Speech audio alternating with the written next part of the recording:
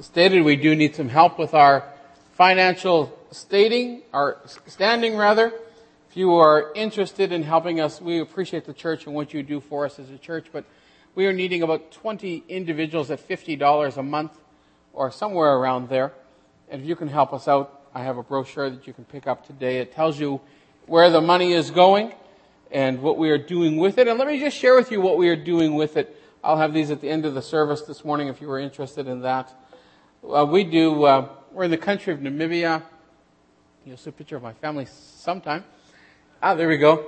Catherine and Julia, you saw them in person, and that was a treat for you. They don't travel everywhere with me, and my wife has given me, of course, the Eskimo kiss, because I think that was actually taken in wintertime in Namibia. It's very similar to the weather you have here in the winter, and you didn't have winter this year, is what somebody told us. They said, no, we didn't have winter, so this is what I thought you had as well. It is Namibia. How many of you have heard of Namibia before? Do we have any Namibians this morning? Any Afrikaners? South Africans? You're from South Africa? Nigeria? Any other Africans? You're from where? Nigeria as well. Where are you from? Cape Town. Oh, Kuimora. That's good morning in Afrikaans if you don't know. We want to say thank you for having us. We are grateful to be here this morning, and my Afrikaans is not that good, and it's getting better. My wife and I went to university to learn Afrikaans, and my wife keeps telling me, you don't have to roll the R there. It's only in some spots, but I roll it all the time anyways. When we got Tim Hortons to roll up the room, it comes really easy in Afrikaans. It's rrr, and it just kind of keeps you normal, right? It's like, wow, we don't have Tim Hortons, but you can make the sounds like it anyways. We do 4 things in the country of Namibia. We reach. There is just over 2 million people in the total population of the country of Namibia. This is actually a picture of the capital city of Windhoek. And in the capital city of Windhoek, it's about the size of Saskatoon, so about just over 200,000 people.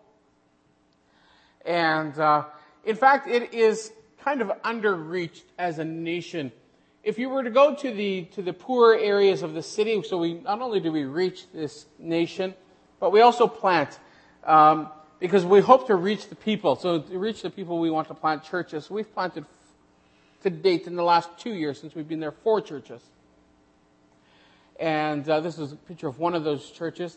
This church is actually in tribal language of Ashavambo, and every Sunday morning there are services in that language, and there's about 70 people there. This church only started about 1.5 years ago, and we started 3 others as well, so 4 churches in total. The one church we have, not this one, but another one that we planted in the heart of the city, has Kenyans, Ugandans, Zimbabweans, Zambians, of course, the Namibians and Canadians. And it is a delight to say that we planted a church, and in 2 years, we actually went from 7 to 70 in 1 year. And in the very first 2 years of that church, they are already giving missions money to support the struggling works in their own country. And that's honestly, church, what needs to happen.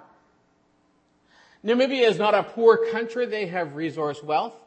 They have diamonds, of which they don't let us take some home to show you. So they have resource wealth aplenty. But yet, most people still struggle. In fact, 90% of the people of the country of Namibia live on $2 a day Canadian or less.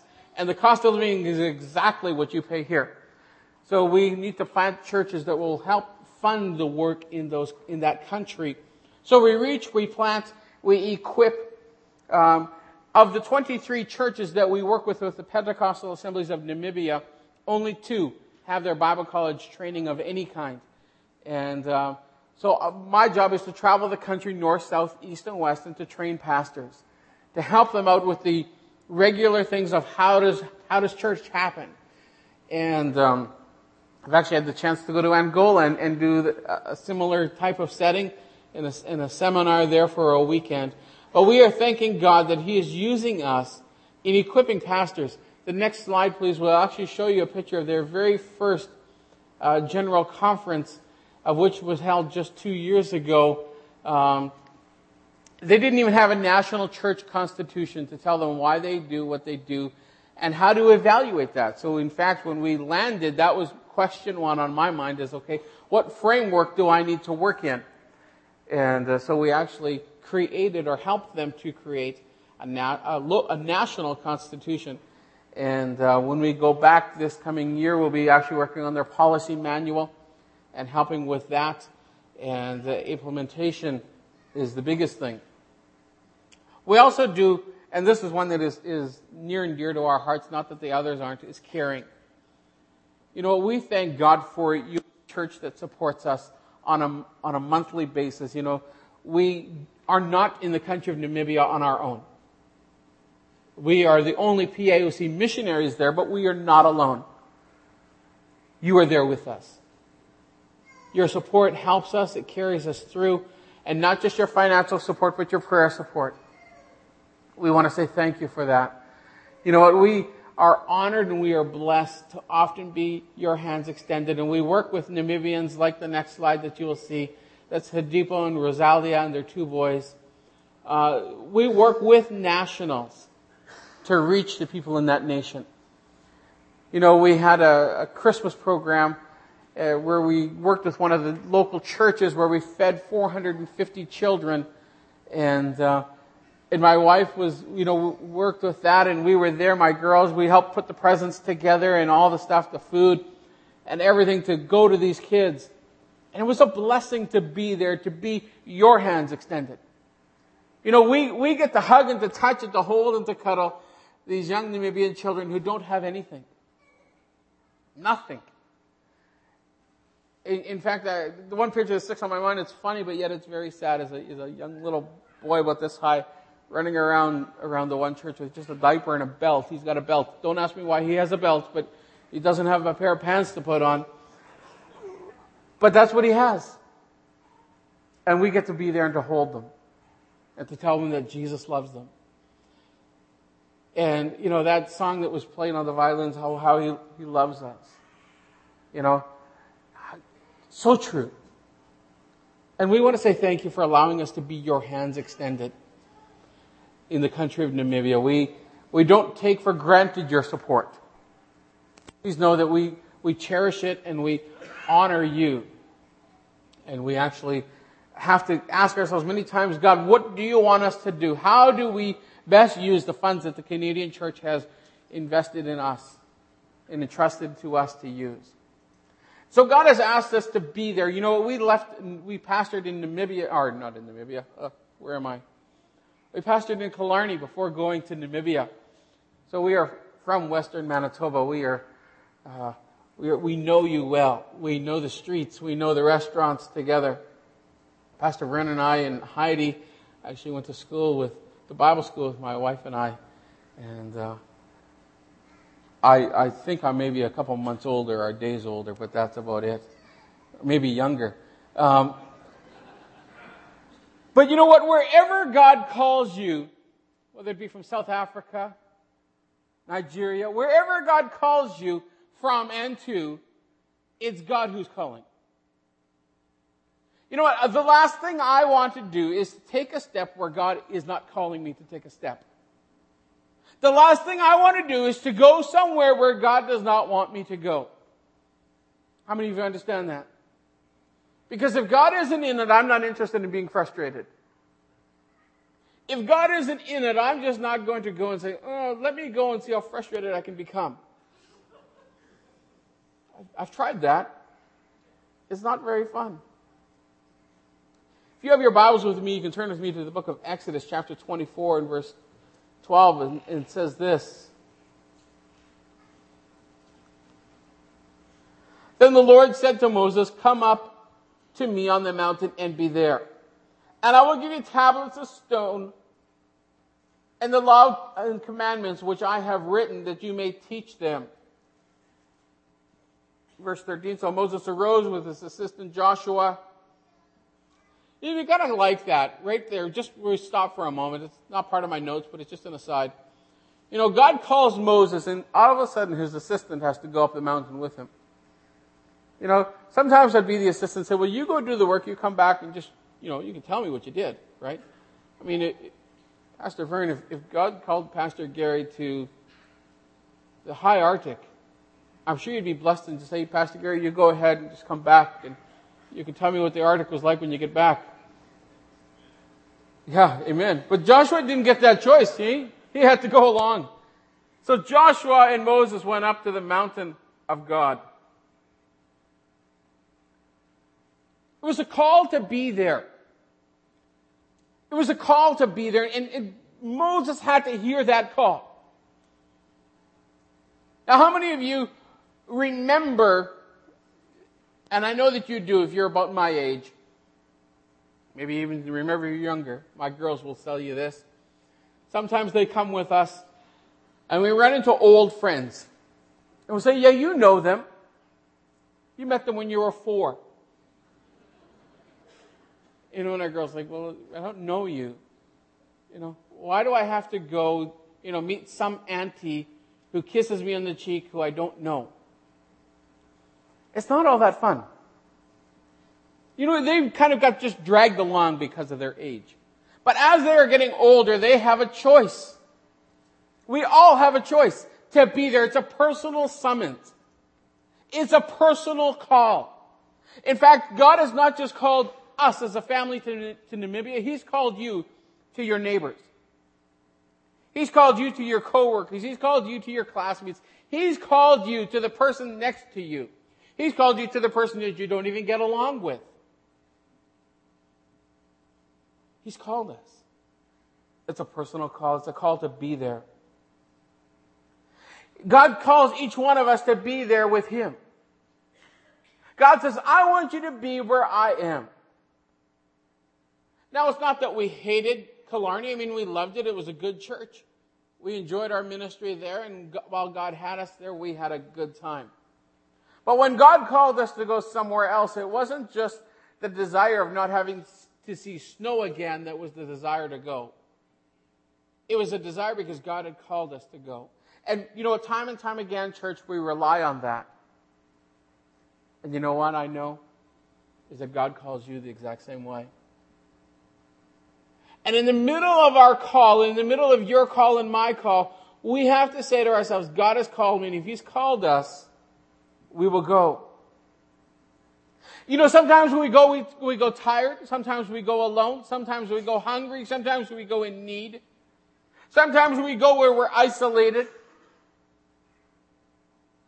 But God is calling us. And He's calling you. Now you can fight that call. You can say, well, I don't want to. But it doesn't stop Him from calling you.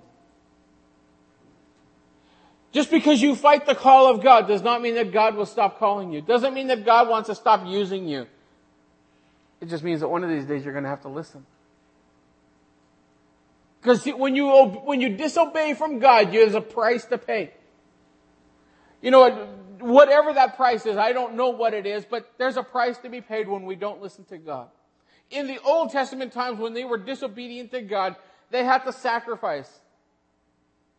Now, it's easy to sacrifice the cattle that has 3 legs, but that's not the one you were to give. You give the best. You give absolutely the very best. Now, if you're going to be disobedient year after year after year, well, you're soon left with a herd of animals that aren't worth anything.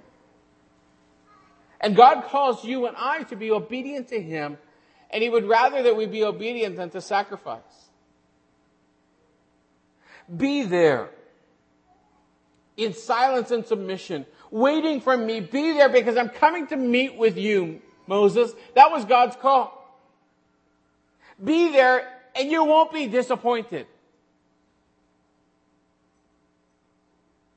If I call you for dinner, in your mind, you probably got a picture what dinner is going to look like. It's not going to be burned, right? It's going to be more than just meat, unless you're in Namibia, and it'll be just mostly meat. But if I call you for dinner, you're going to expect something. You're going to have a picture in your mind. Now when God calls us, we've got a picture in our mind. Sometimes we have it all worked out. Sometimes we've got it all mapped out. It's just going to work out well. It's going to do perfect. There's going to be no obstacles, no struggles. It's just going to be a smooth sailing. It's not always so. Because when He calls us, He doesn't call us to disappoint us, but that doesn't mean that the road is just smooth. So be there and you won't be disappointed. It's a choice to be there. So it says, so Moses arose in verse 13, and Moses went to the mountain of God. It's a choice to go. It's a choice to listen to God. When we were pastoring in Killarney, and I don't know, hopefully we don't broadcast this in Killarney, but okay, it's the second best church after Calvary Temple Brandon. You know, when He called us to go, it's not like we were leaving someplace where we just had to get out of. It was not like we were frustrated and disappointed there. No, we were simply hearing God's voice when He said, will you go? It was a personal choice. And we've each, one of us as a family, have made that personal choice. You know, it's often hard to come and separate ourselves to the place of listening to God. Sometimes we have our own lives figured out. Sometimes we run ahead of God and say, God, this is exactly what I want it to be. Instead of saying, God, what do you want? God, what are you saying? What do you want from me, God? You see, as leaders, we're called to lead from the overflow. You can't lead from an overflow. You can't lead from an excess if you've not been connected to the source. It's pretty well impossible. Oh, your charisma will get you a couple of weeks in the pulpit, but that's about it. We're called to lead from the overflow. We're called to be connected to God. We gain so much when we are there in the presence of God, and we lose so much when we move away from the presence of God. It's a personal choice, but it's also a choice often made with struggles. It's often made with struggles. You know what? Jesus, when He prayed in the Garden of Gethsemane, and He knew that God had called Him for a purpose to save mankind. And He prayed and He said, Father, if there's another way, hey, God, if you could do it some other way, if you can save mankind some other way, then let this cup pass from me. Let it be some other way. He knew what was going to happen. Didn't He? But He prayed and He said, Lord, the spirit is willing, but the flesh is weak. Yeah, I want to do your will, God. But externally it's just going to be hard. Each one of us are probably in that place at certain times. Where we want to hear God, where we want to be obedient to God, and we say, yes, Lord, yes, I will do it. I will follow you. And the Spirit is so willing, but oftentimes we just get there and it's like, oh, I didn't know that this was the cost. It's often made with struggles and conflicts. But there's some consequences to being there when we are obedient to God. It says, then Moses arose in verse 15, and he went up to the mountain, and a cloud covered the mountain. Now the glory of the Lord rested on Mount Sinai and covered it for 6 days. And on the seventh day he called to Moses out of the midst of the cloud. You see, God wants you to be there. Why? Because God is going to show up. When God calls you to something, God will be there. Trust me, church, we've had to rely on that many times. When we tried to go into Namibia the very first time, and this is, if you're going to pray for patience, you ever pray for patience? Am I the only one? No, didn't think so. When we went in, we thought, oh, yeah, just smooth sailing. We sent our work permits 8 months before we left Canada. 8 months the Namibian government had them. They lost them, though. They didn't tell us that until we got there. They lost them, so we resubmitted our application for work permits. Guess what they did the second time? They lost them again. We submitted them then a third time. Then they take our passports, stick them in a cardboard box, a shoe box, and they hang on to them for a month. It's different. It doesn't quite work like here. Those of you who are new to Canada, things are different here, aren't they? Eh? And we just have to trust God, that God, you know, you have this in your hands. God, you know what is going to take place. So God, I trust you. And when we are there, when we trust in Him, He does show up. He does show up. I thank God that He's kept our family safe. I've hit some animals, I've hit some taxis with my car. And God has kept us safe in all of it. But I don't know about you, but when I read in this text that for 7 days, well, Moses was there for more than 7, but it says that he was there and he went up to the mountain and he's waiting for God. Husbands, how many of you have to wait for your wife? Get you in trouble. Now, when I've got to wait for my wife, I've learned. I'm learning to be patient. I just tell her we're leaving a half hour before we really have to leave, and it usually works out okay. But now when we're talking about time, and Moses climbs this mountain because God's called him to the mountain, and he's waiting. And he's waiting. And he's waiting 6 days. I mean, my wife has never been 6 days late. How many of you are praying for something right now? Go ahead. How many of you are praying for something? You need God to answer a prayer. Don't give up praying. Don't give up praying. Don't say, you know what, I prayed once. I prayed yesterday and it's still, sometimes we think that we can pray and open our eyes and say amen and the answer is there before us. That does happen. I'm not telling you it doesn't. But there's also times where it's the next day.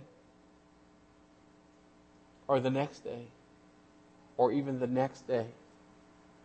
Moses waited for 7 days. And then God showed up.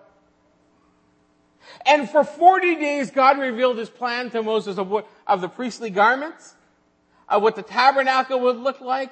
He saw the finger of God write the 10 commandments. I mean, pretty amazing stuff. And he would have missed all that if he would have went up to the top of the mountain and said, okay, God, I'm here, and then left again. But he chose to be obedient. He chose to stay where God was, to hear what God had to say. So, so much so the glory was on him that when he came down, they had to put a veil over his face. Because he was just that much in the presence of God. God has much to show us, each one of us. He has much to show you and I. I want to encourage you, if God is speaking to you, don't just say, well, that never happened. Continue to trust God. Continue to believe that God will be there. Because God does show up. And sometimes even we'll have to be there alone. And that's okay. But be there. Be a conduit for God's message and to God's people. Say, God, will you use me to speak? God, will you use me to be an encouragement to the church here in Calvary Temple? Will you use my life, God, to not only impact this city, this province, this nation, but the nations of the world? God, would you use me? And God will. So be there and you won't be disappointed. Be there and you won't be disappointed. I have a clip that I want to show you, and then I'm going to ask Pastor Gary to come at the end of the clip, but let me just set it up before we press play. As I stated earlier, we are blessed to be able to be your hands extended. We get to touch the lives of people in Namibia every day. But it's not just us, it's you. It's your giving that allows us to be there. And it's your generosity that allows us to be your hands extended. The story is a young mother who has AIDS. Her name is Marcelia. And we were just blessed to be able to be your hands, his hands, extended to her life and to her children. If we are ready, we can play the clip, please.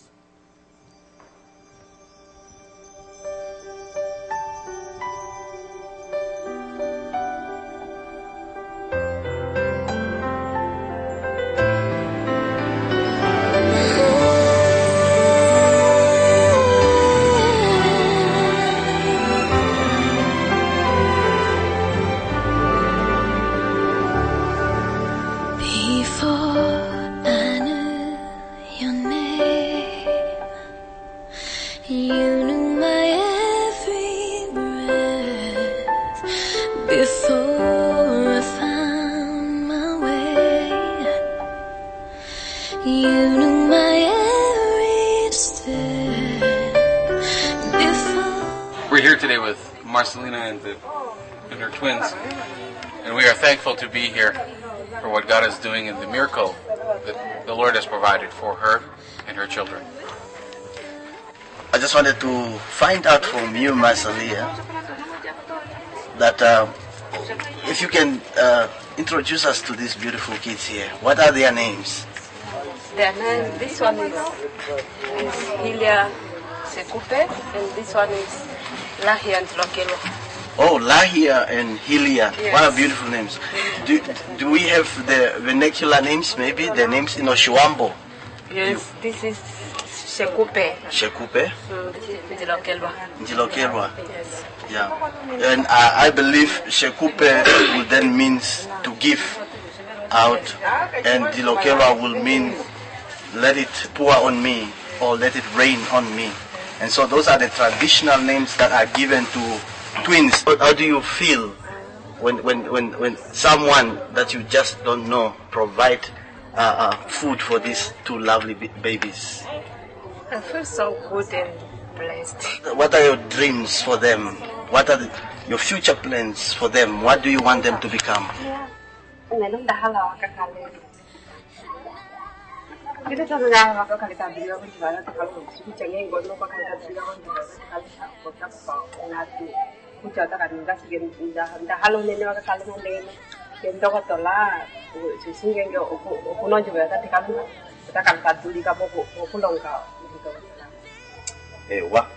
No, basically she's just saying her hopes and dreams is that these kids become doctors in the future. And so she's praying for them that they really remain in God and fear God so that dreams may be fulfilled in their lives. It's here in my heart, and I know that can. Stand with me this morning. Thank you for that message this morning and report of what the Lord is doing in that country. God wants to transform the world one by one, and we have a great part to play. And as you heard this morning, all of us are missionaries. All of us have a word to declare. All of us have a mission. Amen. Upon this earth to be used and called of the Lord. Our first service, this word came forward that I want to share with you, and the Bible says that He gave gifts to the church, and when the church comes together as the body of Christ, everyone has a gift. And the gift of the Holy Spirit, one of the gifts are the word of exhortation, word of encouragement. Let me read this to you. Precious children, I call you each by name. I see you. I know you and I love you. I call you mine, my people, my church, my hands, my feet, my voice. I have equipped you to go into the world and do my will. Meet we where I am. I have a plan for you. I am here with you. Meet with me. Lord, this morning we are thrilled with what you have called us to do. It's not just for one or two people, not just for the DeRosiers to go to Namibia, but Lord, it's for us to go into our city and wherever our world might be that you're calling us to. Thank you, God, that you send us and you also equip us. We never go alone. You said, I'll never, ever, ever leave you nor forsake you. So God, I pray as we go our ways this week that we'd go with a sense of purpose, a sense of vision, a sense of the direction the Lord would have for us. And we thank you for that. Yes. In Jesus' name.